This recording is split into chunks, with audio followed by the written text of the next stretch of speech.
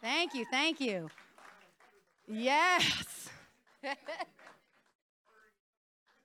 After that introduction, I got to take a sip of water. Hold on. Man, God is good. That is awesome. I'm so excited to hear. Your work, what you spoke just brought confirmation to me because God is getting ready to do some awesome things, and all it takes is faith the size of a mustard seed. That's it. I'm telling you, friends, He's stirring some things. He's doing some things. Our greatest days are still ahead of us. They're still ahead of us. And so we've been through some trials. Amen. We've been through some stuff these last few years. And I believe that this series is so pivotal to where He is going to move us that we're getting ready to enter into. So we're starting a new series today called Standing on Truth. Oh, that's the sermon title. Yeah. Truth to stand on. And me being the dyslexic genius that I am, titled my sermon today, Standing on the Truth. Thank you, buddy. Someone heard that joke. It's true, though. I really am a dyslexic genius. So, standing on the truth. Let's bow our heads and pray, okay? Heavenly Father, I thank you that you are good. I thank you, Jesus, that you are a good God, that you are still the God that owns a cattle on 1,000 hills, Lord. You are able to provide for your kingdom. God, I thank you when the church thrives the best is when we are underneath trouble and trials and persecution. And God, you are refining the American church again. You are refining the American church again. And God, I thank you that when we come through this refinement, Lord, we will be more pure. We will be godlier, Lord Jesus. We will be tested and true, Lord Jesus. God, I pray during this next month as we dig in deep to doctrine, Lord, that we would know what we believe, that we would stand on your truth against a culture that tells us we're ignorant, Lord, against a culture that tells us this does not apply to us today. God, that we would still stand on your truth, and God, that you would defend your truth, and God, that you would help us live your truth. And God, I thank you that your word says that the truth sets us free. So I pray for freedom in this house today. Open our minds to your truth. Open our hearts to your truth, that we would believe it in our mind and that we would walk it out by faith. Because you are good and you're looking for people that even at the age of 70 will get on a mule to preach your gospel, that will not shrink back. And God, your gospel needs preached here in Waterville as much as it does in other countries. Your gospel needs preached in our school systems that are failing. Your gospel needs preached in our businesses of people who are hurting. God, mental illness is running rampant in our country because we have prioritized busyness over being in your presence. And God, I pray that you would change us. And that let it start here in the house of God. Let it start here in my heart, in our hearts together, that we will say, we're going to stand on your truth. And we're going to believe for freedom because your truth sets us free. In Jesus' name. Amen. Amen. I'm sorry I got a little fired up, but whoo, God is good. So we're starting this series, and this series is going to be based in the next 4 weeks. We're going to go over fundamental doctrines. I know we don't like the word fundamental anymore, but we have to sometimes get back to the basics, get back to the fundamentals. And today, we're going to talk about the Word of God. Right now, the Bible, the Scriptures, have been under attack in our culture. And what concerns me more, because I don't expect the culture to be saved. I don't expect them to be saved until we bring the gospel to them and they have a choice to receive it. What I mean by that is I don't expect the culture of our society to act like the church. But I do expect the church to act like the church. And what concerns me is that people who say that they are Christians no longer believe the Word of God. That's concerning to me.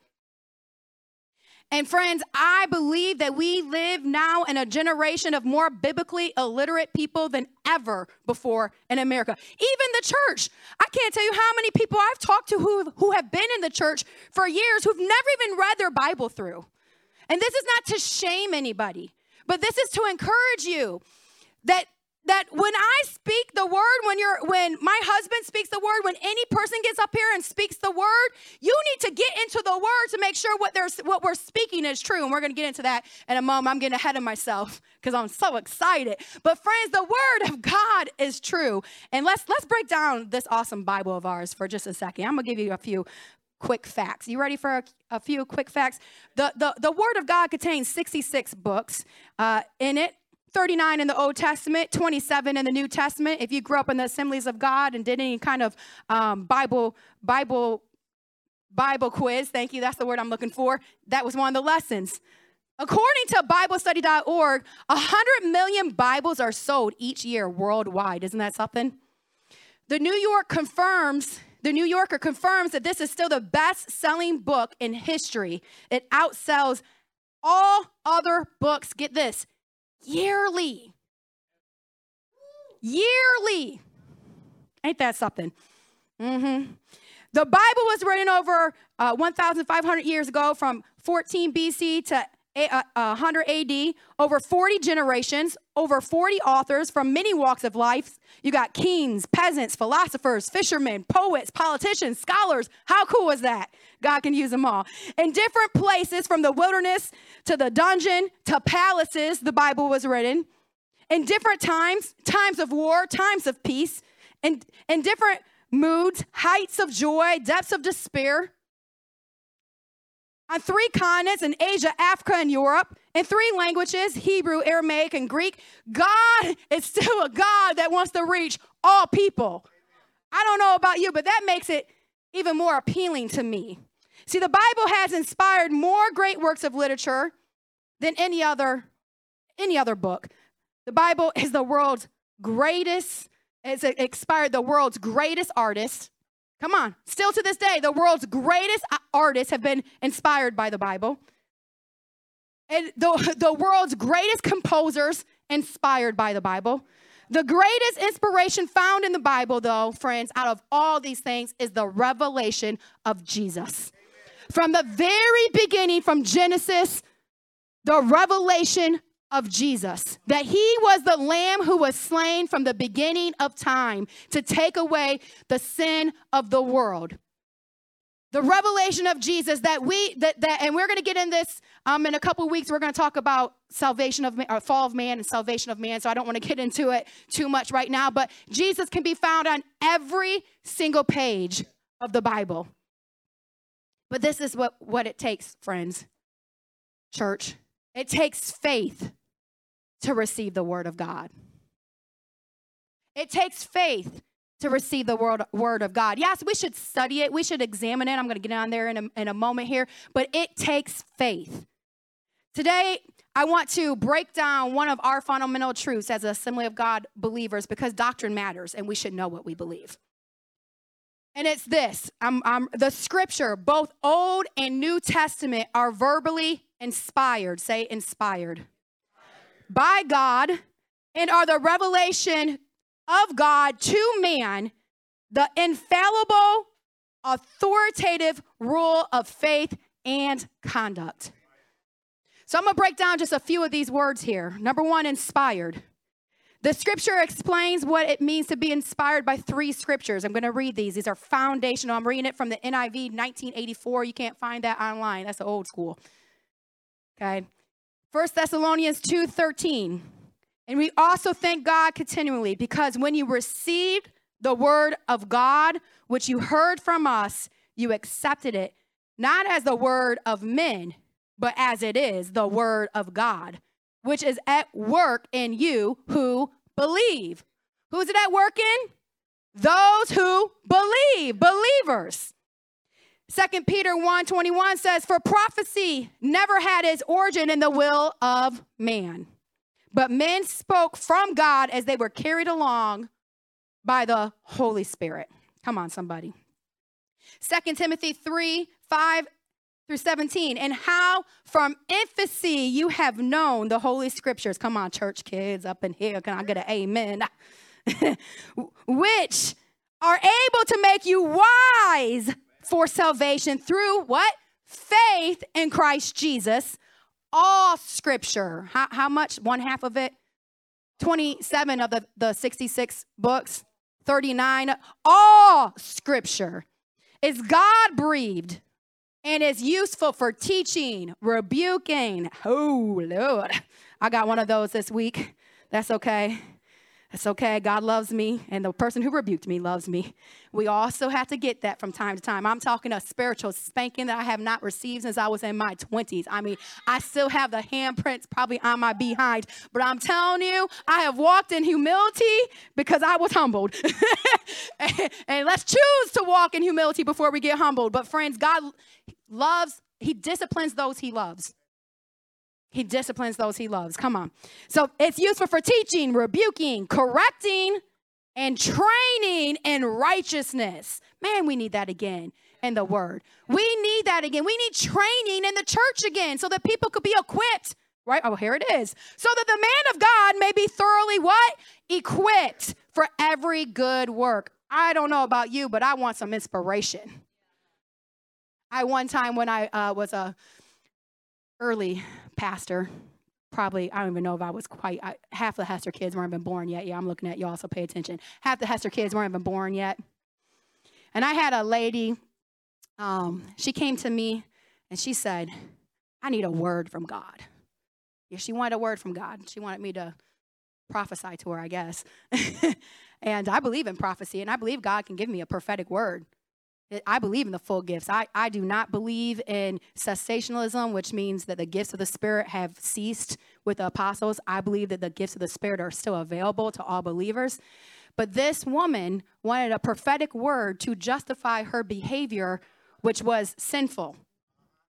And so I said to her, and my young, youthful, very empathetic self, I grabbed my 1984 NIV Bible, study Bible. It was really thick. I would have brought it, but it's literally falling apart. I need to upgrade. I need a new Bible. And I put it down right there. I said, here's your word. Here's your word. It's going to tell you the same thing I just told you, that you're not married to the man that you're living with and that you want to continue to live with him and continue to have married relations, then you need to get married. That's what the Word of God says. Listen, friends, the Word of God gives us instructions, and sometimes it's hard to follow the instructions, and it's not to make our life miserable. It's to protect us from what can come from those hard decisions. Come on, somebody. I have a little dog, and I love him to pieces. His name is Talent. He'll be a year very soon. He was born on Thanksgiving. We wanted to call him like Drumstick or something, but the family couldn't agree. So we called him Talent after the parable of the talents, because God is about to bless the Hester family, and he was that's a sign and wonder, that dog. That dog is a good dog. He always stays with us. He's a miniature Australian Labradoodle, and he usually stays with us. But this week has been extra busy. Matter of fact, one day this week, my 11-year-old threw himself on the ground, and he cried, and he said, I need 48 hours in the day. 24 is not enough. And I have never felt anything so much in my life. You know what I'm saying? I mean, I couldn't even be mad at him anymore. I just stood up and I said, man, that's so relatable, you know? We get one extra hour this week, sort of. Like, that's as good as it gets. But this is the thing. So we have this time that we have to steward and we have to manage. And so God gave me this dog named Talent to remind me this. And this dog is a good dog, and he usually stays with me. But because I needed 48 hours that week per day, just like my son did, he didn't really get very many walks like he normally does. I had a very limited week, and he didn't get very many walks. So I came home yesterday, opened up the gate, and my dog never does this. He went, whoosh. And I'm like, bro, you are not a hood dog. You cannot be running these streets, right? Like, Lord, God is going to move us one day. And I'm like, you are not a hood dog. You can't run these streets. But he doesn't meet a stranger. So he's running the streets, met a hood dog, Well, the brother named Malachi, which I was like, your name's Malachi? It's my favorite prophet, like one of my favorite prophets in the Bible. And I was talking to him. Thank God for this awesome young man who walked his well-behaved dog, way better behaved than my dog, back to my backyard so that my dog can come back to the backyard following this dog. And I'm sharing that story with you today to tell you it's so easy to want to go our own way. That's why the Lord has placed authorities in our life to protect us. And the authority, the main authority comes from the word of God. It's not because I'm trying to make Talent just like not live his best life. That's why I'm keeping him in my little privacy fence. No, I'm trying to protect him for the big bad hood dogs out there that want to eat him. Or the car driving down the street that ain't paying attention to my little miniature Labradoodle that's just going around with no sense. You know what I'm saying? I'm trying to protect him. The word of God is there, placed there to protect us. When it tells us do not steal, it's not because he doesn't want us to have nice things. It's because he doesn't want us to go to jail for not earning those nice things. When the word of God tells us to not commit adultery, it's not because he doesn't want us to just go out and just go by every instinct. No, he wants us to control our instincts, to be committed to one man, or if you're a woman, or one woman if you're a man. And he wants us to be faithful to our spouse. My husband one day wasn't answering the phone because I'm about to get to the main point here real soon. I need to move on. Yeah, I'm going to tell this story. This man wasn't answering the phone, right? And that's not unusual. He does that often. But usually when he does that, we know what's going on. We had a miscommunication. I thought he was picking up the kids from school. He thought I was picking up the kids from school. I'm looking at Life 360. I see him. He's over where Megan and Scott got a house over there. I'm thinking he's over there, but I didn't know what he was doing. I called up my college-age son and my daughter. I'm like, usually my college-age son is always busy. I'm like, can you go get Jubilee? She's going to be late. I'm worried. I don't know what's going on with your dad. First, I'm thinking maybe he got in a car accident. Maybe somebody pulled him over and somehow, maybe someone's trying to rob him. I'm thinking all this, crazy stuff. I was like, oh, this man better not be cheating on me after 20-something. I don't know. That thought has not gone through my head, friends. I'm serious. That thought has not gone through my head since the first 5 years of marriage. Okay, I did the first 5 years. But it has not gone through in at least 15 years. He never does anything to make me believe that, but it was the devil. That thought went through my head. The oldest two kids knew that thought went through my head.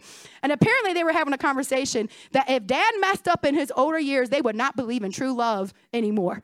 He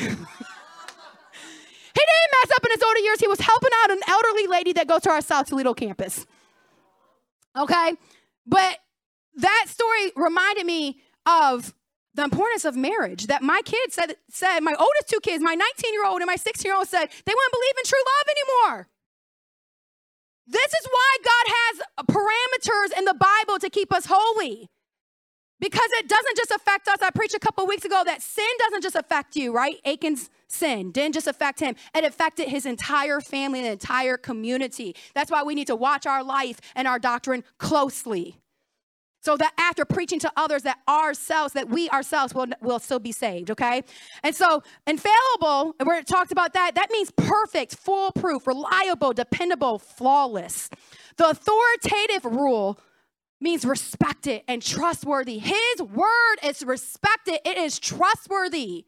We can hold on to it. The authoritative rule, it means that the scripture is God-breathed and God's revelation of himself to man, and it should be what we govern our life with. Do you get me, friends?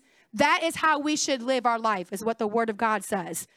So if we truly believe that the scripture, both Old and New Testament, are the verbally inspired word of God, his revelation to man, it's infallible, authoritative rule of faith and conduct, then how do we stand on the word of God? Then how do we do it? Number one, by proper examination.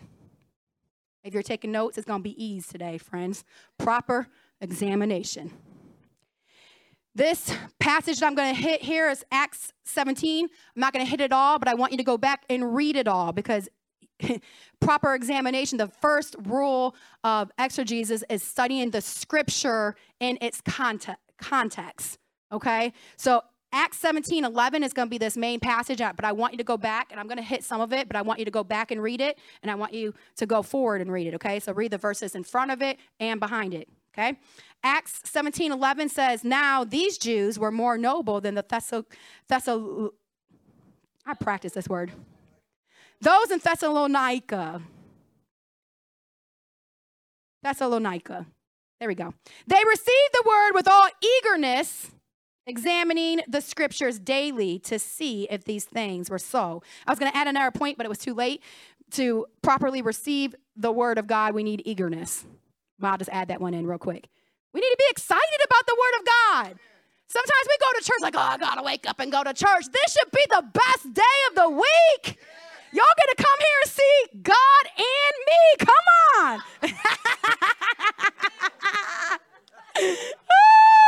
Love the front row. You got a high five. Come on, Uncle Bob can't leave you out. In the front row. The word of God, we need to be eager to receive it, excited to receive it, not ashamed.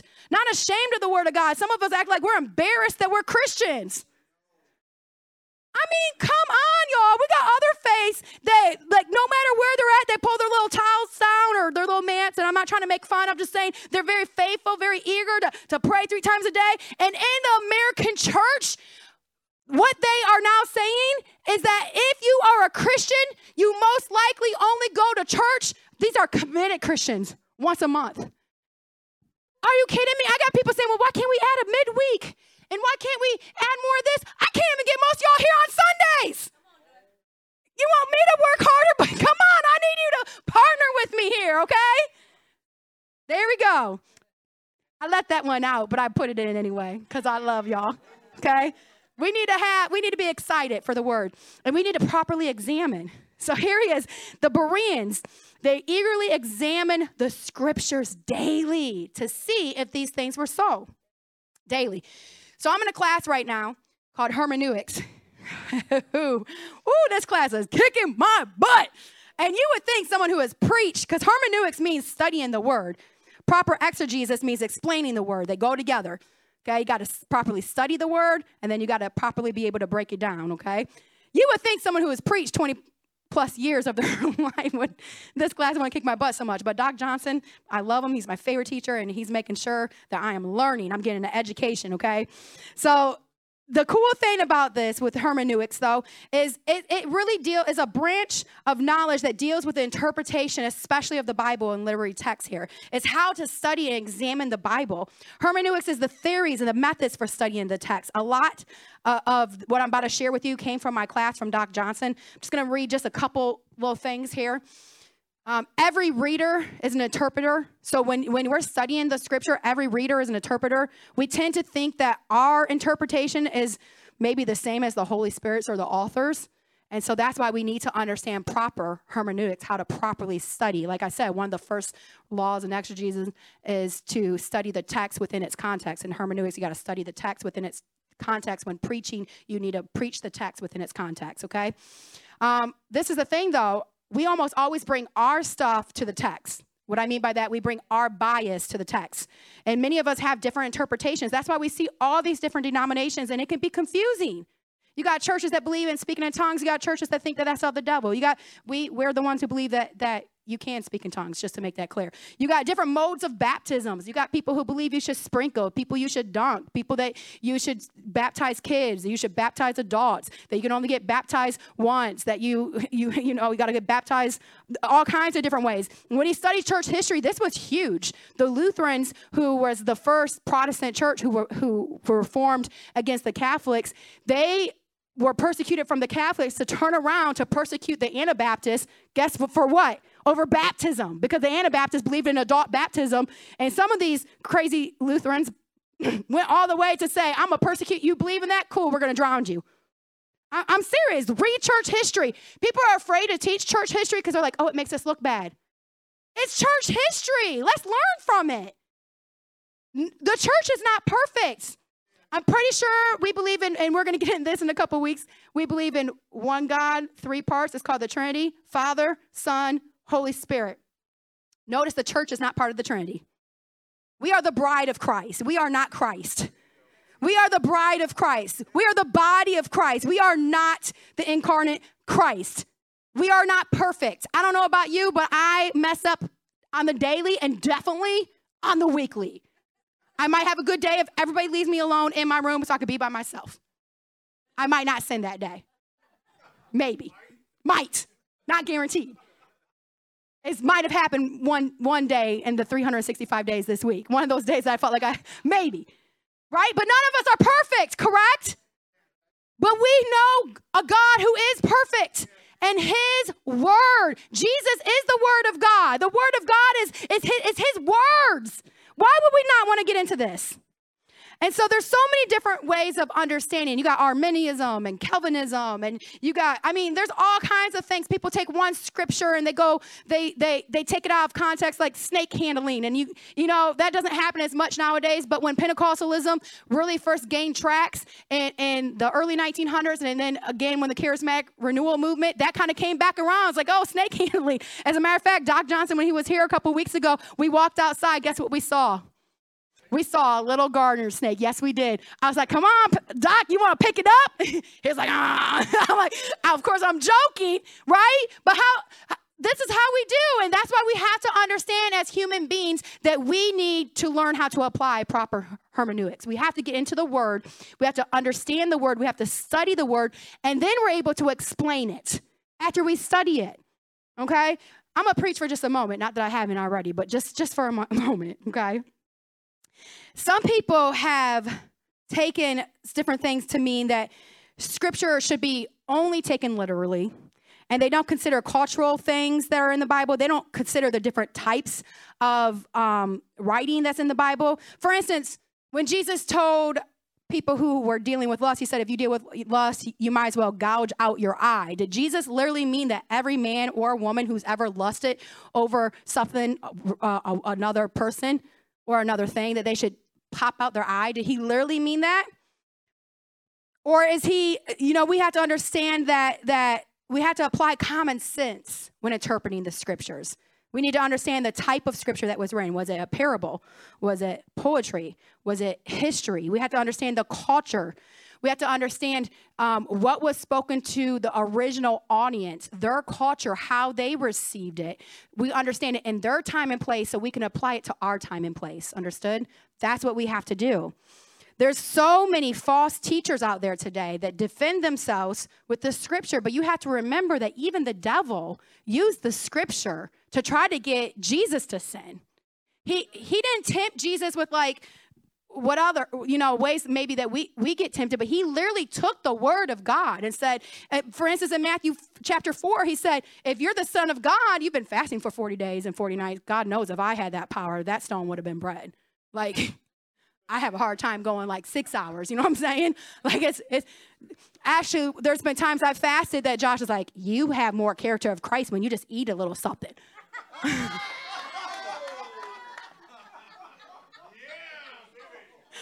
But Jesus, praise God, Jesus, for Jesus. He looked to that devil and said, man does not live on bread alone, but on every word that comes out from the mouth of God. So how did he, because the devil took scripture and said, the scripture says, right, you could turn this stone into bread. And he said, well, the scripture also says, that's how we have to know. Matter of fact, Josh and I, that's how our first year of marriage went. He would say, the scripture says, and I would say, and the scripture also says that a man who doesn't love his wife, God won't hear your prayers because they're bouncing off the ceiling. It was terrible. I would say, you're not my Holy Spirit. And he would say, yeah, but the scripture says I'm your high priest. I'm like, oh, he got me there. This is how we used to go back and forth until we came into agreement on what good doctrine and what the scripture was speaking to us, right? I'm not saying you should go home and fight with your husband about the scriptures. What I am saying is that we have to rightly divide the word of truth. We have to rightly divide the word of truth, okay? So again, the first rule in exegesis is to interpret the text in its context. A lot of times people don't realize, young people, you probably don't realize this. When you read the Bible, when you actually open up your physical Bible and you're reading it, there's chapter headings, right? And not just chapter headings, but sometimes I'll have a one chapter, and then I'll have many headings within that chapter. And you might think that that was, written in there by the original author. No, that was written in there years later by scholars. And so sometimes we miss things because we only read one chapter a day to keep the devil away. And we miss what came before that chapter and what came after that chapter.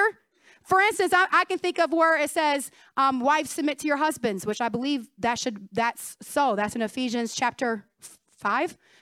But in Ephesians chapter 4, the last verse, right before you get to that verse, it says, submit to one another out of reverence for Christ. So I should submit to my husband out of reverence for Christ. And submission means under mission, just taking the basic word sub, right? Under mission. So for me to submit to my husband, like when we were first married, first started our inner city church in South and Broadway, and he took our grocery money and by faith pledged it to a missionary in front of me without talking to me. I could have made a scene. My eyes probably did, because my face definitely always needs to get sanctified. Fix your face, girl, fix your face. But I didn't let anything come out my mouth. And you may not know this, Megan, but in that season, Megan and Scott blessed us monthly with the same amount that he pledged. I submitted. I didn't throw a fit. I wanted to. I told you all. He said every argument we've ever been in has been based around food. I wanted to. But I'm not going to question this man of God who hears from God and said, I heard from God. We're going to give this by faith, and God is going to take care of us. Not even within a couple weeks. Well, actually, I don't know if that was you, but I'm almost positive that was you that was dropping that $100 off because I did my investigation. I'm terrible at surprises. Somebody, probably Megan and Scott, were dropping off $100 at my door monthly. The same $100 that I gave him back then, that $100 was like $500. Boy, groceries are now maybe $1,000. Come on, somebody. Hey! Under mission. But there's been times that he has said, you know what? You're hearing from God right now, and I'm going to align with that. What is that? Under mission. Come on, friends. But we're missing it because we read just one chapter a day to keep the devil away, and we're missing the context. We're missing what the scripture is truly saying, and we got to dig in deep. We have to properly examine the word of God like the Bereans. Like the Bereans. And then we need to properly, number 2, exercise or practice the word of God. We need to practice it. As a matter of fact, if we read on in that scripture, what we were talking about in Acts with the Bereans, the word of God says that in verse 13, it said that that the Thessalonians, I think I said it right? Yeah. They learned that the word of God was being preached and practiced in Berea, and some of them went there to aggravate and agitate the crowds. They went there to stir up trouble. To properly exercise what we believe, we got to be able to stand against trouble. Hebrews 4:12, I've preached this before, so I'm not going to stay on it long, but I got to preach it again. It's so powerful. Hebrews 4:12 says, the word of God is alive and active, sharper than any double-edged sword, and it penetrates even dividing soul, spirit, joints, and marrow. It judges the thoughts and attitudes of the heart. That word, double-edged sword, in the Greek is only mentioned 4 times in the Bible. I'm going to spell the word out for you so I don't have to say it. Distomos. Any Greeks in here? How would you say it, Lydia? How would you say it? Dismos. Close enough. Who knows? We're not Greek. Yep. But I do know what it means. It means, this is crazy, y'all. It means having 2 mouths. Or two-mouthed with the ED. Ain't that weird? Can you imagine having 2 mouths, like one up here? God knows I could not. Can you imagine me with 2 mouths, y'all? This mouth gets me, I've been praying for 25 years, Lord, set a watch over my mouth if I'm about to sin with it. And I'm telling you, I need to like double pray that because that still messes up. But can you imagine having 2 mouths? But this is what it means. This is so powerful. What it means to have what this scripture here, double-edged sword or two-mouthed in the Greek, it's only mentioned 4 times. And it's talking about like when in the book of Revelations where it says that Jesus is coming back with a sword that comes out of his mouth. The word of God is our offensive weapon against the enemy. How do we defeat the enemy? The enemy lies to us and says, oh, you're not good enough. You don't deserve this. You're going to mess up. You're hearing those lies. And you know what we usually do? We believe those lies. And then out of our mouth, we say, man, I ain't good enough. I can't do this. Who am I to even think that I can start this business or raise these children, make it out the hood one day? Who am I to ever believe this? And we're taking the lies of the enemy that he speaks in our ear. We receive it and we speak it out of our mouth. But somebody who believes the word of God, and the word of God being the double-edged sword, the sword that's coming literally out of the mouth of Jesus when he comes back for his bride.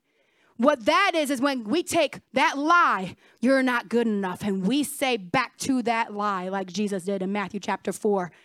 Well, God says, I'm fearfully and wonderfully made. God thinks I'm good enough that he sent his son Jesus to die on the cross for me. And we start reading that word that's found in his Bible, and we put it in our heart, and then we start declaring that word out of our mouth. It first originated in whose mouth? What? The word of God originated in whose mouth? God's. But then we receive it by faith, place it in our heart, and then we speak it out of our mouth. Now it becomes what? Two-mouthed. This is how we fight the enemy. This is what the Bereans had to do when the Thessalonians came after them and started to aggravate and stir up the crowds. They had to believe. They first examined. They studied. But then they had to believe the word of God and speak it. Friends, the enemy wants to come after you, and you have got to learn to believe the word of God, receive his word, hide it in your heart until it's the time to speak it out loud. Two-mouthed. That is the authoritative rule of faith and conduct. It's not. That is exercising. We have to examine, but then we exercise. How do we exercise what we believe? We speak it. We declare it. We live it. We walk by it. Come on, somebody. Can someone get excited? But here in America, we want a little TED Talk. Let's go to church and have a little TED Talk, feel better about ourselves, and walk out the door. Friends, we got to want deeper. Expect more. You get what you expect. Come to church saying, God is going to speak to me today. I don't care who's up there talking. I know God's word is going to come out of that place, and God is going to speak to me today. Come with expectation, eagerness, like the Bereans. Come ready and say, you know what? I'm going to receive that. I'm going to go home. I'm going to examine it. Oh, the enemy wants to come after me this week. I'm going to speak his word. I'm going to exercise my faith. Come on. That's the authoritative rule of faith and conduct. Instead, we have a lot of spiritual obesity in America. Feed me. I can't tell you how many people say, oh, the church just isn't, I'm not getting fed anymore. If you think that the one word you're going to get from me once a week, let's not lie, y'all come once a month. Once a month is going to nourish you for an entire, I'm telling you, you're just as malnourished as the kids that are living in the dumpsters spiritually that my brother is talking about. Because you're not feeding yourself. Friends, we got to start feeding ourselves, receiving, and then exercising. Why is there spiritual obesity? Because I won't go to church here, so I'm going to watch this famous preacher here and this person here, and you don't even know what their doctrine is. You don't even know what they believe. You don't even know how they live. Do you know if they're faithful to their wife? No, you don't know that. And then you're all heartbroken when they cheat on their wife. Why were you listening to them more than going to your local church? Where if Josh cheated on his wife, we could all start a prison ministry. Come on, somebody. I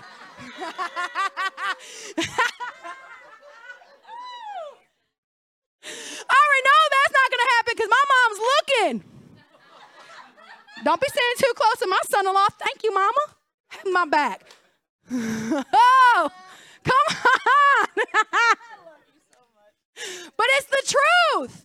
We don't for. When you're going through something and you need some advice, please, and I'm not going to drop any names, but you're not going to be able to call up that person that you faithfully listen to every week on your podcast. But you know who you could call up? Pastor Josh, because I'm in school full time, y'all. Oh, I'm having a good time today. Come on, though, but for real, we got to exercise our faith. We got to exercise our faith. Amen? Amen. I'm getting all over the place. We're going to wrap it up here. I only made it 3 points. Why are you laughing, Amy? It's only 3 points, technically. All right, third point here. Proper example. You want to stand on the word of God, you have to be a proper example. Got to live it. That's what I'm talking about. That's what I was just talking about. That add-in point that had nothing to do with in my sermon kind of did. Because we want to see proper examples. Do you know that you may be the only gospel that somebody reads? Because people are reading you. They're checking you out. Oh, you go to church? Oh, you go to that church? Over there in the country, through the woods, past grandma's house? You go to that church? How do you live? How do you treat your kids? How do you handle anger? Oh, God, help me. Lord, what happens when you feel depressed? You give up and, rage quit? Oh, thank God my husband's my boss. It doesn't count. Just what? How do you handle hardships in your life? Are you being refined by them? Or are you allowing them to make you walk away from your foundations? Woo, it's hot in here today. Is it extra hot in here today, or is it just me? It is hot in here. Proper example, living it out. This last scripture here. This is 2 Timothy 2:15, the NRSV. Do your best to present yourself as to God as one approved by him, a worker who has no need to be ashamed, rightly explaining the word of truth, rightly dividing the word of truth, rightly explaining the word of truth, a worker approved by Christ, no need to be ashamed. Does that mean you're perfect? No, that means Jesus died on the cross and his blood covers our imperfection. Come on, somebody. No need to be ashamed. That means that you're working out your salvation daily. That means you're picking up your cross and you're following him. That means that when you get a spiritual spanking at 44 years old, you say, I apologize. I let my pride get in my way. And you suck it up and you say, I ain't doing that one again. Come on. You learn from your mistakes. And you grow and you follow Christ because his word is true. It is our instruction. It is our love letter. It is the authoritative rule of faith in Christ Jesus. Character matters. This series is about doctrine and how doctrine matters. But guess what? If you have the best doctrine in the whole world and your character is crap, people ain't going to hear Jesus through your mouth. You might know what is the best. You might know how to properly divide the word of truth. You might be the best Bible scholar in here, all the Hebrew, all the Greek. I'm talking if you was in this hermeneutics class, you definitely wouldn't have got a spanking. You would have, oops, I just told you where I got my spanking from. You would have known the right thing to do. But guess what? It doesn't matter if you know God only up here. See, the Bereans, they examined the word of God, but they were also eager. It wasn't just head, it was heart, and we need them both. We need them both. We need character with our doctrine. That's what matters, amen? Why don't you go ahead and close your eyes for a moment? Yes, sir. You sure can. Come up here and give it up here so we can hear it on that. Because we're a church that believes in the body of Christ speaking. So come on. You know, I'm a living testimony right now to what she's preaching about, especially when she's here at the end, when she's wrapping this up. You know, I was a missionary to Mexico. I was married at one time, helped oversee ministry over at The Rock as an associate pastor. And some things happened in my life that I ended up getting a divorce, and I was ashamed. And I didn't turn my back to God. I didn't walk away from Him, but my walk, I wasn't walking how I should have been.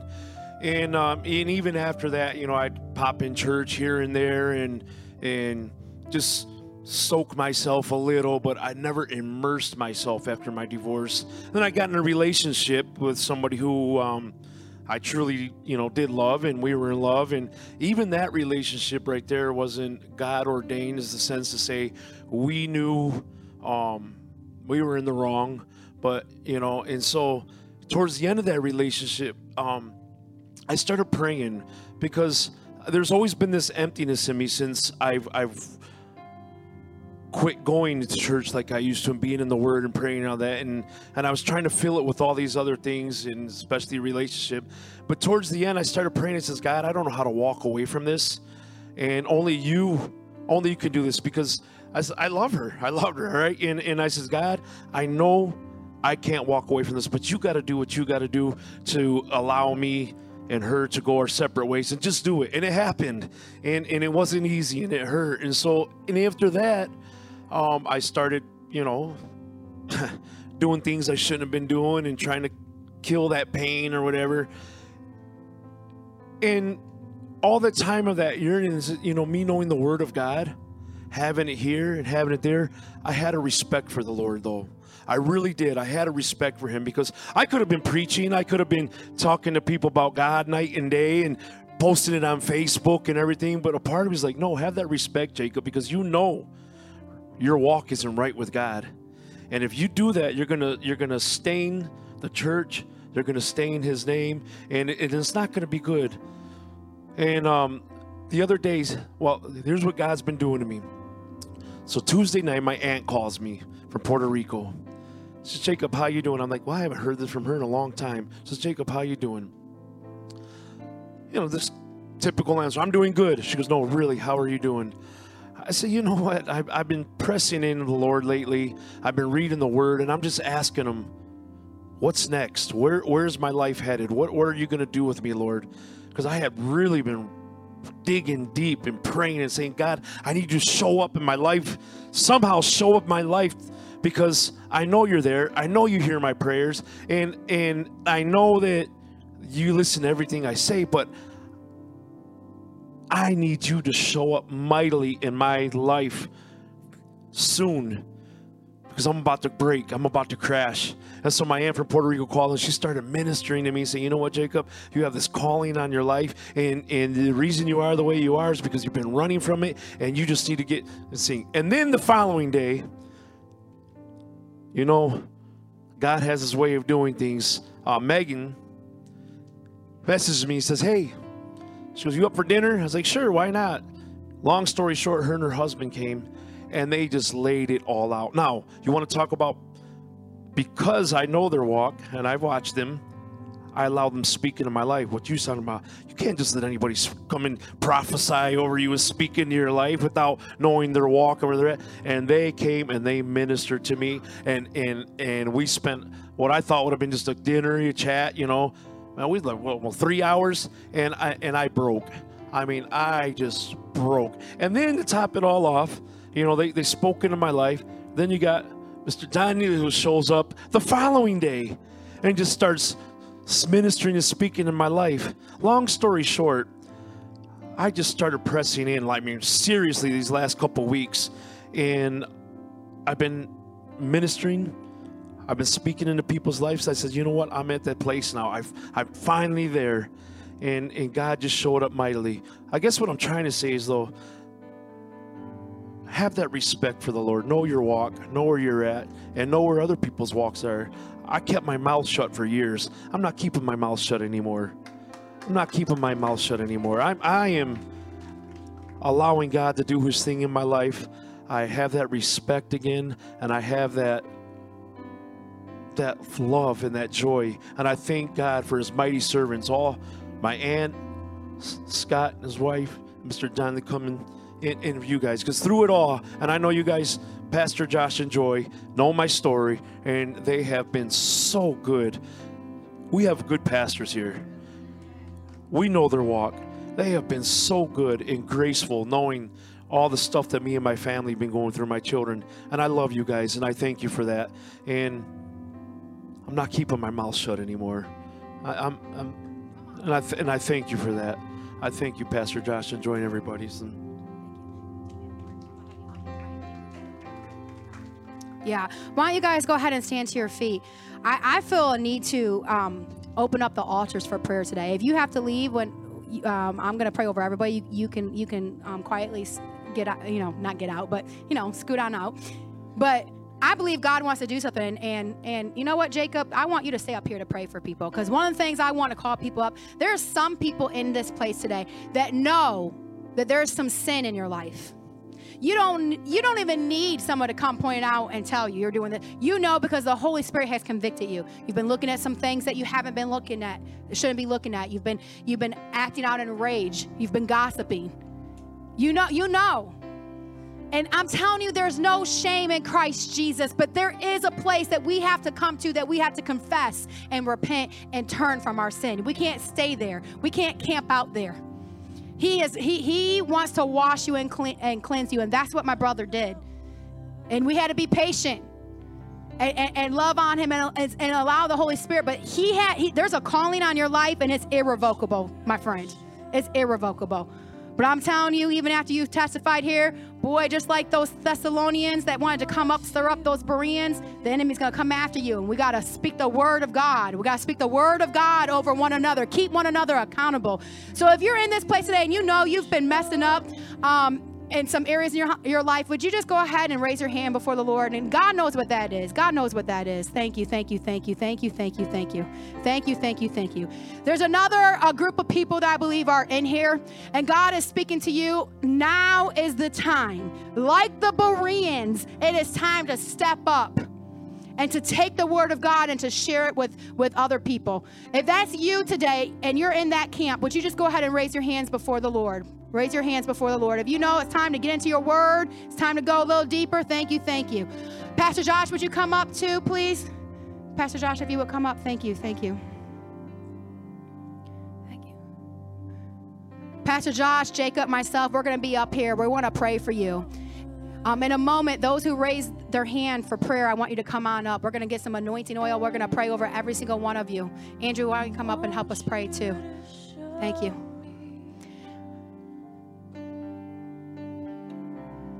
For the rest of you, I'm going to have Pastor Joshua speak the blessing over all of us too, and we're going to pray.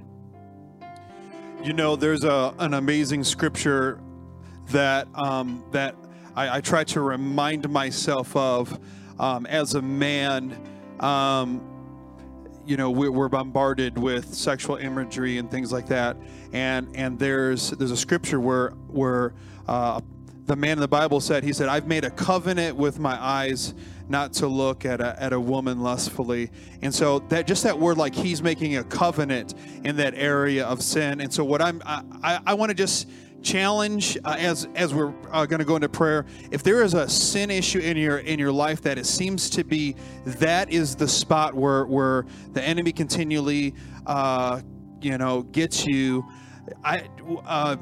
Today, as you're coming forward to get prayed, or if you're going to stay in your seat, maybe it would be a good idea to say, "Lord, I make a covenant with you, God, to resist this thing." And that you say, "Lord, this area in my life, I'm giving it over to you, and I'm committing myself to you, and I'm making a covenant." So I just want to encourage you in that. And so may the Lord bless you. If you got to go, friends, may the Lord bless you and keep you. May the Lord's face shine upon you. May the Lord be gracious unto you. May the Lord turn his face towards you, and may he give you peace in Jesus' mighty name. Amen. God bless you. If you got to slip on out, you can do that.